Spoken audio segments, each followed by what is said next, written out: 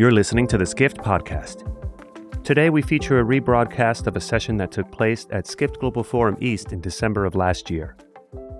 As we prepare to return to Dubai on December 12th through the 14th, we're revisiting a few of the most popular sessions from last year's forum. Enjoy the conversation.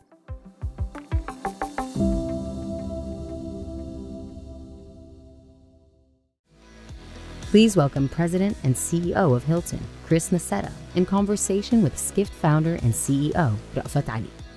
All right, folks, this is the session we've been waiting for. Thank you for staying. When we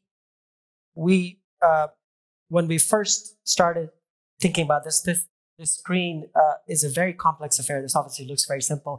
I want to thank Art Media Inc. That is that's the company behind this tech that you're about to see. And they've just done an incredible job. This is days and days and days and weeks of planning for this particular session to happen as well. So let's bring up Chris Nassetta. Let's beam him in.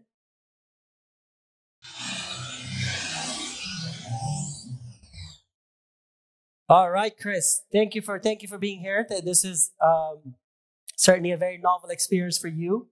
It's also a very novel experience for us as well. This is our first ever conference that we're bringing a speaker in as hologram. Are you enjoying the experience so far, Chris? I am. Thanks for having me. When you asked me to do this and do it by hologram, I couldn't help but say yes, because I've done lots of public speaking all over the world, obviously mostly live these days, through COVID, certainly some virtual, but I've never done a hologram, so I don't know how it looks. It looks great. Really enjoying this first experience. And it was great to see you in the region. I'm sorry I'm not there now, but as you know, I was there a couple of weeks ago in the region, so it was difficult to get back. So to everybody in the audience, I'm sorry I'm not there live, and we're subjecting you to this technology. Hopefully it's working well. Rafat, it was great to see you in Riyadh for the World Travel and Tourism Global Summit, which was a spectacular success, I think, with 3,000 folks from travel and tourism all over the world, seeing what the Middle East has to offer. So great to be here. Thanks for having me. Of course, yeah. Thank you for doing this. When we thought of people who we wanted, your name, trust me, was the first name that came to mind. It says we have to get Chris because he's going to be totally game for this. So let's talk Middle East, since we were both in Saudi just 10 days ago or so. From a Hilton perspective, why are you so interested in this region, and what is your hopes from this region for Hilton? Well, I've been traveling to the Middle East for decades, probably 30 years or so, maybe even longer. I'm forgetting how many years I've been doing this. I'm going on 40 years in the industry, and to see what's been happening, in this region has been awe-inspiring.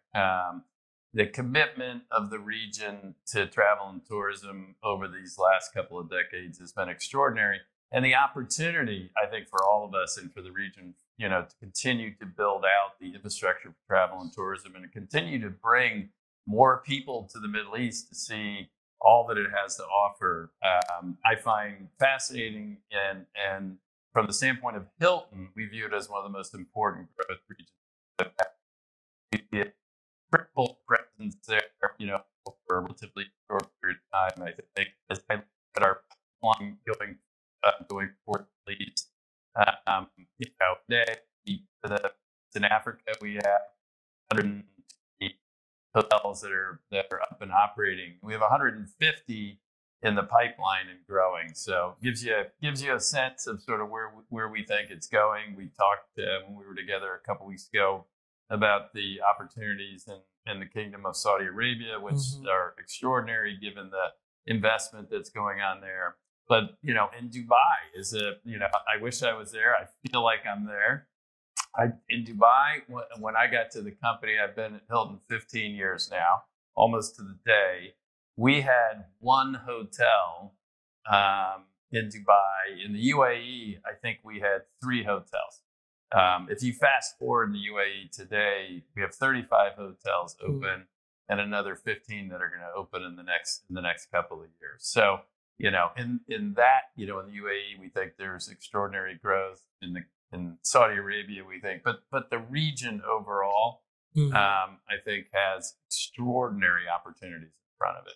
And that's because people want to be there. Infrastructure is getting built out. There's been a real commitment in terms of strategy in parts of the Middle East, but more importantly, backed up by significant investment in infrastructure to make it a reality. And one of the things that obviously is possible in this part of the world that maybe is not possible in part of the world that you and I live in is the public-private partnership, which is the biggest thing that obviously enables tourism. You are not just the CEO of Hilton, you were the chairman of the board of WTTC, you're very involved with governments as well. Years, yeah. So the public-private partnership, talk about the importance of public-private partnership in building these tourism economies that we just wish is there in our part of the world.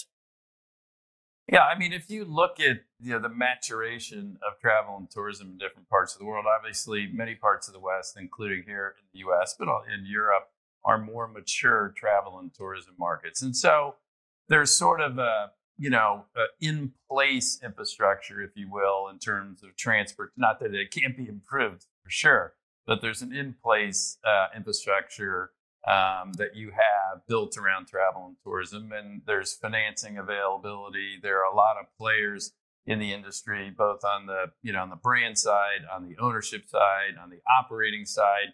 So it's just a very big, broad infrastructure, which means that it takes on a life of its own, and it it has a certain amount of momentum. Now that goes up and down, as we know.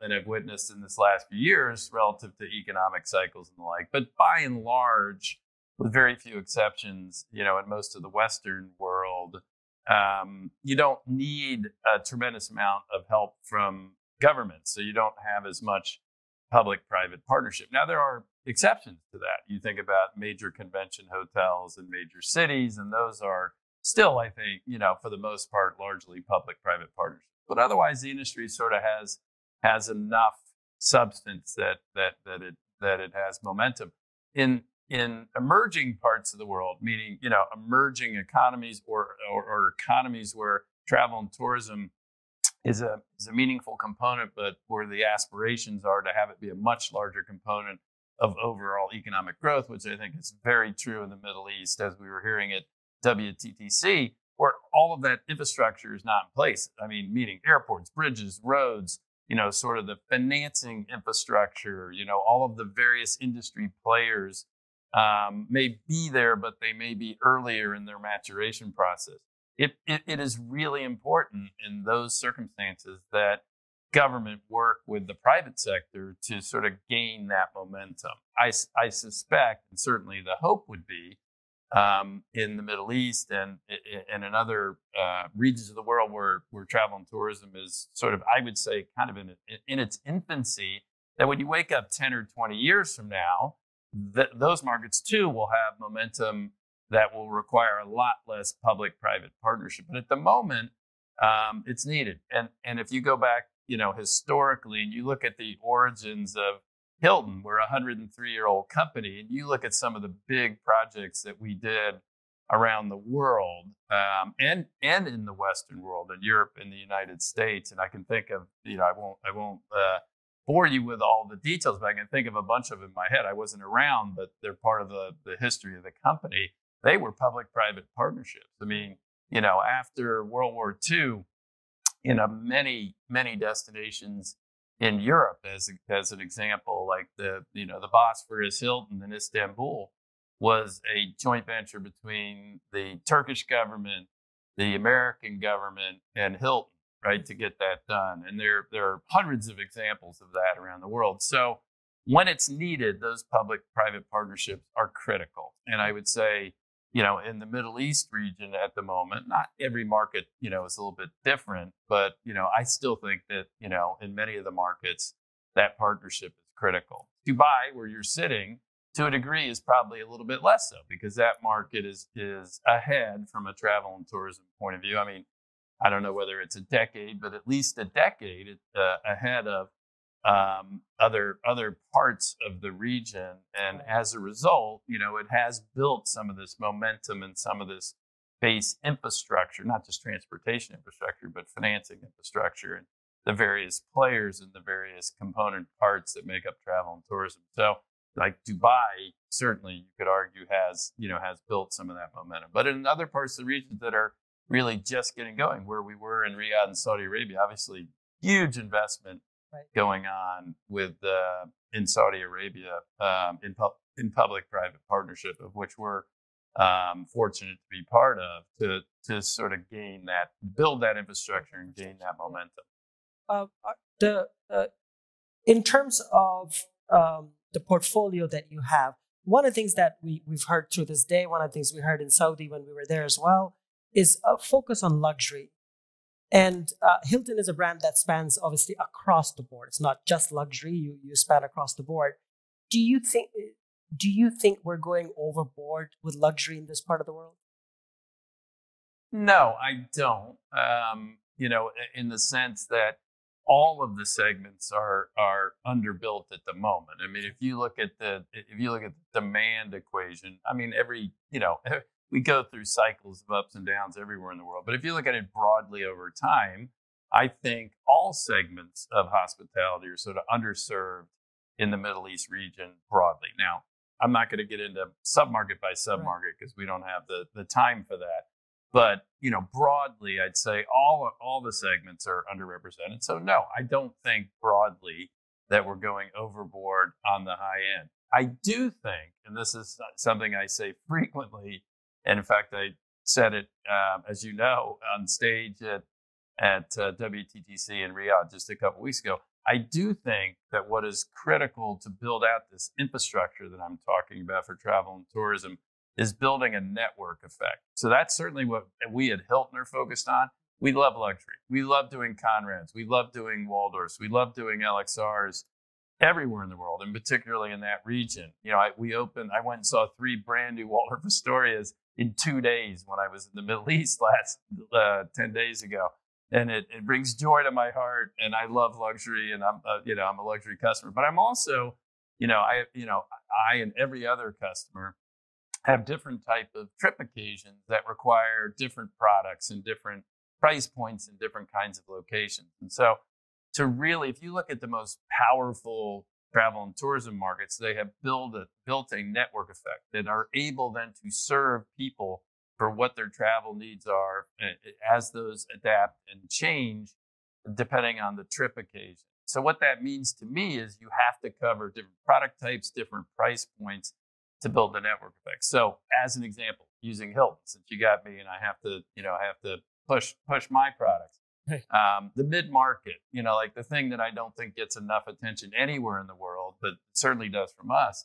The bulk of the consumers in the world are in the middle class, right? The big trend everywhere in the world and happening in the Middle East as well is growing middle classes. That's where you have the greatest growth in the numbers of people. The middle class wants mid-priced products, right? So in the case of Hilton, that would be like Hilton Garden Inn, Hampton by Hilton, True.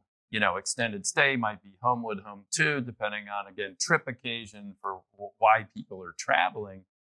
Building, a network effect for us, certainly at Hilton, so that we can serve any customer anywhere in the world, including the Middle East, for any need they have, requires that we have those sort of mid-market destinations, those dots on the map. And so as I was at WTTC, it was a point I made, on stage and I made in individual meetings. It's like, it's great. We're dying to do luxury. We love luxury. I love luxury. We've got incredible growth. Our luxury brands are some of the fastest growing on earth. But if we really want to build out a network effect for travel and tourism, and certainly as we think about it at Hilton, we need to make sure that we pay close attention to the mid-market to make sure that in secondary and tertiary markets, we've got dots on the map with good product that allow customers to travel to those destinations, in addition to having the high-end cover. Thank you. That was very detailed.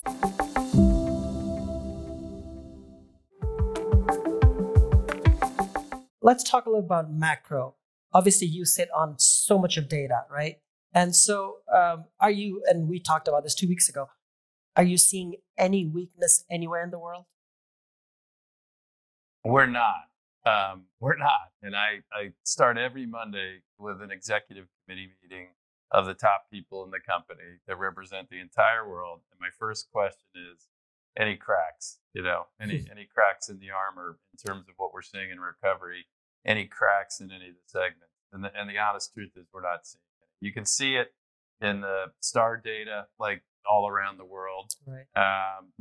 Obviously China had been and is lagging in recovery. It's a big world, and every part of the world's a little bit different story. But I would say broadly, the world is in strong recovery mode in our industry, with the exception of China, and that is now morphing to what we think is going to be a strong recovery mode. We will see over the next 60 or 90 days, but it certainly feels like it's going that direction. We can already start to see it in the daily data.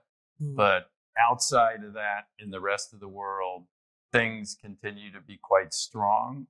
Everybody asks me, like, if the world is getting weaker, why do you think that is the case? And now I should be letting you ask me that, Rafat, but I'm now doing my own Q&A. But it is the question everybody's asking. It's like, all right, well, the macro, particularly in the West, the macro conditions are slowing because central banks are making sure of that. But what's sort of underneath it all is some bigger tailwinds that are allowing us to remain strong in recovery across all segments. And what are those? One is people are definitely shifting spending patterns, going from spending all their time buying things to wanting experiences. And that's fabulous for our business. So there's a huge shift back that is still ongoing to people wanting to get out, experience things, given what they've dealt with the last couple of years. The other thing is the world's opening up, right? So, right now the borders are not widely open everywhere, but most everywhere, hopefully soon China. And so reality is people have built up a lot of needs to go see parts of the world, or desire and need. And so international travel is coming back. And then there's just a significant amount of pent-up demand. I mean, let's be honest, people have pent-up demand for leisure. They got locked up for 2 years. They want to live their life, and they want to have more experiences. All the business trips that people didn't do, they're doing. And look at what we're doing here. Sadly, I'm not there, but because I was there 10 days ago, but like meetings and events, it's off the charts. I mean, I've never been to more meetings in 1 year in my life than I've been in. I think objectively and statistically that's true. Why? Because we stacked so many different things up across the industry, across our company that we've had to get out. And if you look at it in the next year or two, the forward-looking bookings and meetings and events are off the charts. Partly pent-up demand, partly new demand. So you have all of those sort of, all of those tailwinds. And, from a secular point of view, you also have a world that's becoming, which I think is a longer term tailwind, in addition to people wanting experiences more than things, which is what was happening pre-COVID and now happening. People are more mobile, right? I mean, so think about it. Like during COVID, everybody figured out how to work remotely, and office environments have changed. And I mean, they're normalizing to a degree. I mean, you're 100% remote at this point, I'm told. Yes. And so what does that mean? You're a good example. Your people have to travel. They have to eventually go places. And what does that mean? They're staying in our hotels. You're probably hosting meetings, I hope, in Hilton's, not in the competition, because you don't have office space. Well, you may be the more extreme in the sense of being completely remote, but most businesses have become more remote, right? That a significant percentage of their workforce is more mobile. That's a really good long-term secular tailwind for our business. So, listen, there are some headwinds. There's no beating around the bush. The macro environment's going to slow, but these tailwinds that I'm talking about feel quite powerful, and I think will propel us for some period of time through these headwinds. So, you talked about business travel, and let me confess, you were right on business travel.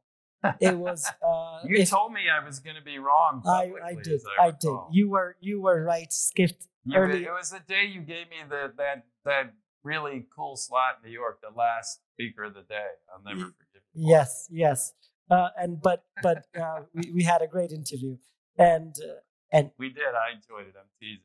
And so one of the things I was reading through your latest earnings calls, and you said on this earnings call, what held up business travel during the pandemic, what is still holding up business in business travel is the small and medium businesses. And you have, I don't know if I want to use the word pivoted, but you've certainly focused on small and medium businesses as your corporate travel side of your business. So talk about that versus the large corporates. Yeah. Well, we love all our customers. Let me be clear, right? Whether they're small, medium, or big, we love them all, and we want to do a great job serving them. Pre-COVID, this is something I don't think many people focused on. I did, and our team did, but most people outside, our direct ecosystem did. And that is 80% of business travel at Hilton was SME, small and medium-sized enterprise. Pre-COVID, so the vast majority, super majority of our business travel has always been that type of traveler. So that meant 20% were the large corporates, and we love them. Great relationships with many of the large corporate entities that have travel needs. During COVID, what happened is a lot of the large corporates, basically slashed all travel, both for financial reasons, but also health and safety, where SMEs did not. They just didn't have the luxury of doing it. It's not, first of all, it's not as efficient a market in the sense that, they're small and medium players. They don't necessarily have a travel department, a procurement department, and their business is such that they don't have the luxury of just saying, I'm not going to travel, because they got to keep the business going. And so what we found during COVID is they were much more resilient. I mean, everybody stopped at the beginning of COVID, let's be honest. There wasn't anybody traveling, but very rapidly, the SME business recovered because they needed to. And we found it to be much more resilient. So during COVID, it was probably, 95% of our business, and the large corporates had diminished greatly.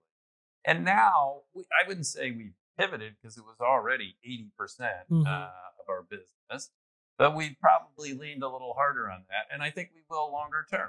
So I don't know exactly where we'll end up, but if it ended up at 85-15, it wouldn't surprise me.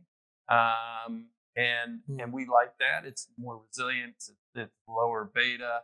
It's higher paying business because of the nature of the business. But again, we love all our customers. So it's not like we're going to say, we don't want to serve the large corporates. Of course, we're one of the biggest players in the world. Right. We need to, and we will continue to serve them. So I would say it's we're leaning a little bit heavier that direction. We think longer term that is probably better for our ownership in terms of pricing, distribution costs, resiliency, being a lower beta. Speaking of ownership, you, I would say, have famously sat out. I can't hear you. Oh, you can't hear me? I guess. I can. You can. Okay. So you have famously sat out the big M&A gold rush. Would it be fair to say? But you are a deal guy. Your whole life, you've been a deal guy. And and you and I talked about. Can you imagine a guy that was born and raised on M&A? I've been running Hilton 15 years, and we've bought nothing. We've done zero M&A. Now, to be fair, Rafat, we've done a lot of really interesting transactions. Right? We went private. We went public. We broke the company into three pieces and made it three public companies instead of one.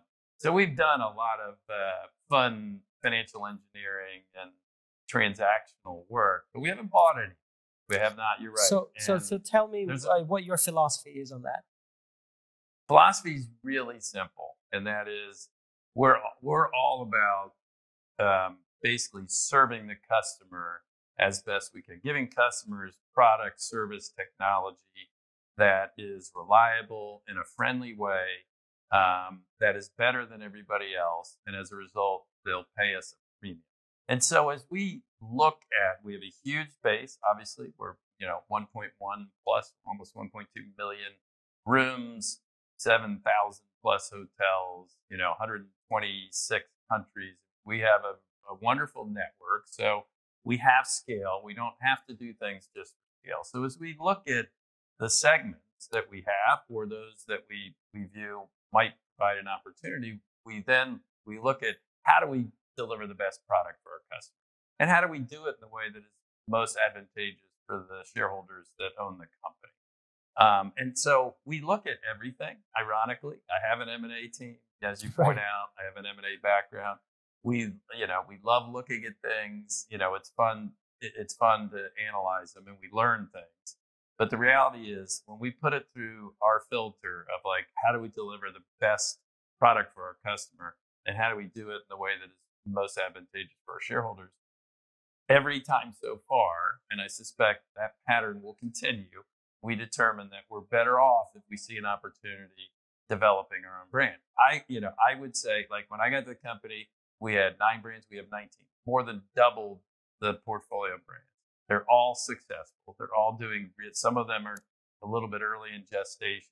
Well, many of them have matured quite rapidly. They're very successful. Why? Because we have designed these in a modern context around exactly what customers want, and we built it out of the dust. We built it with our own blood, sweat, and tears, rather than paying a big price. It's been great for our shareholders. Infinite yields effectively by creating these and creating brands that really resonate with our customers. I would say that's why when you look at our market share, you got all the Smith Travel numbers, you would see on average our brands significantly outperform any other portfolio of brands in the business. Right. So when we look at things, it's not that we don't like things. It's just every time we look at it, we realize everything has, we don't want to have to go fix other people's problems when we already have scale, and we become very good at organic brand development, and we can deliver very precisely what we think the customer wants. You and I have talked about this many times before, but you're also a company that has famously sat out anything in the alternative accommodation world. And you want to stick to hotels. You've told me many times we're going to continue to stick to hotels. For the benefit of this audience, what's your latest thinking on it? Same. Well, let me be clear. Yes, I have. You're accurately describing our conversation. We are in, to a degree, alternative accommodation. Think about it. I mean, we have, residences for Waldorfs and Conrads. We have Hilton residences all over the world. So, basically, Hilton apartments in various regions of the world. That's not been a big thing in the U.S., but in other regions of the world, we have it. We have one of our spin companies was Hilton Grand Vacations, which is clearly an alternative accommodation. And we have a 100-year relationship with them, with their brands. And so we're in the alternative accommodation business that way. The other way we're sort of in it, if you think about it, is in the extended stay business.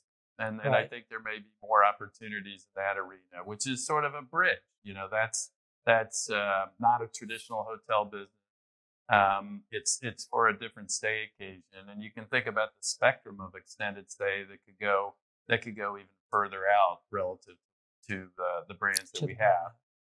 And I'll leave it at that. I mean, we're always looking at those options. So we're in the alternative accommodation market in a pretty big way if you aggregate all that. What we're not in, which is what you and I have talked about, is home sharing. Right. And the reason that we're not in it is not that we don't think it's a good business. I think it's a great business. And some of our customers like it, use it. And when we talk to them, it's something, that for certain stay occasions they like. But it's not why they come to us. Why they come to us is because, and pay us a big premium, is because we deliver high quality, consistent product, service, amenities, loyalty program, technology that connects all the dots together, and in the end deliver what we hope is a very reliable, high quality, friendly experience in a way that we just don't think can be done in that other environment. Again, for a certain stay occasion, a value, leisure, more extended stay, higher occupancy kind of stay occasion, that makes sense. But it's a different sort of value proposition. The whole strategy of our company, if there's no other takeaways, we want to be the premium player. We're not the value player. So even at our lowest price point, like True or Hampton, if you look at the average market share of those brands, they're 120 to 135% market share. So even at those lower price points, we're getting a 20 to 35% on average premium. So we think about everything in the context of like, we want to be the premium player in those segments. If we deliver at the various price points for the various product types, the best experience and the best product, the best technology for our customers, they'll continue to seek us out and pay a premium. So we can't do that. And we believe it is very difficult, if not impossible, to do it that same way in home sharing. Right. Then we're not interested at the moment in participating. In the other areas that we talked about, Hilton Grand Vacation, Hilton Residences, Waldorf, we can, we can deliver on that promise to our customer, if you will, in a way that we just don't think we can in home sharing. So home sharing is the sort of one element where we are still very much of the mind that it's not something that we should or need to be doing, or frankly, when we talk to our customers, they really want us to do. Right. We have about a minute or two left. You, as I mentioned, you're also very active at the government level. I would be remiss not to ask about the visa wait times to US and sort of your views on why that needs to change. For those of you who don't know, if you need a visa to come to US, the wait times in many parts of the world is now incredibly long. Astronomically. And from India, it's now crossed in Mumbai. It crossed 1,000 days to get an appointment to get a visa to US. And so obviously US is losing out in a huge way on tourism boom that's going on all around the world. So from your perspective, what do you think the industry can do? Well, we're working very hard on that issue. Okay, I've been working on this issue for most of my career. I mean, I can remember during the early days of the Obama years, in his first administration, same thing. We had wait times from Brazil, India, China. They were, 6 months, 9 months. And we were really losing a lot of the travel wallet as a result. And we worked very hard with the administration. To their credit, they moved heaven and earth. They drove all of the wait times way down, and the country benefited in a significant way. I think we've gotten out of whack by no malicious intent, honestly. Right. I think it's COVID. I think that governments broadly, and our government here has had a lot on its plate to deal with. And you didn't have borders open, for the last couple of years in a significant way. And so I just think I think those muscles atrophied a bit, but we're very focused on it. Starting, I believe in March, I take over as chair of the U.S. Travel Association, right. USTA, and one of our primary objectives. We are already, while I'm not chair yet, I've been very active. We are actively engaged at all levels of government to continue to work on that. And I'm optimistic that we will. Again, it's like anything, it just takes focus. It's sort of mom and apple pie in the sense of exports for the country, it's good for the economy, it's good for jobs. It just requires the focus and attention. And I think as things morph away from COVID and health and border restrictions to more policies that are focused on opening borders, I think we'll have great success. So one of the most important things I will do in the new year as I take over as chair of U.S. Travel focus. All right. With that, we come to an end. Chris, how was this experience for you so far?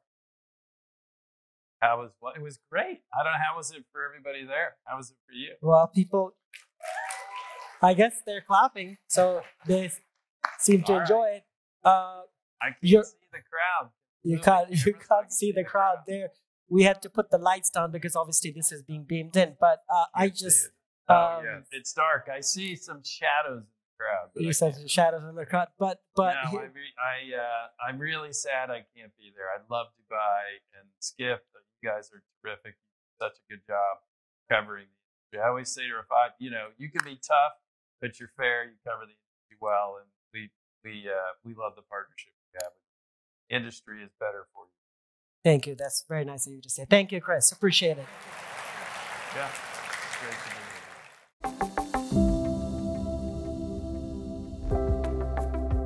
here. This has been the Skift Podcast. Thank you for listening.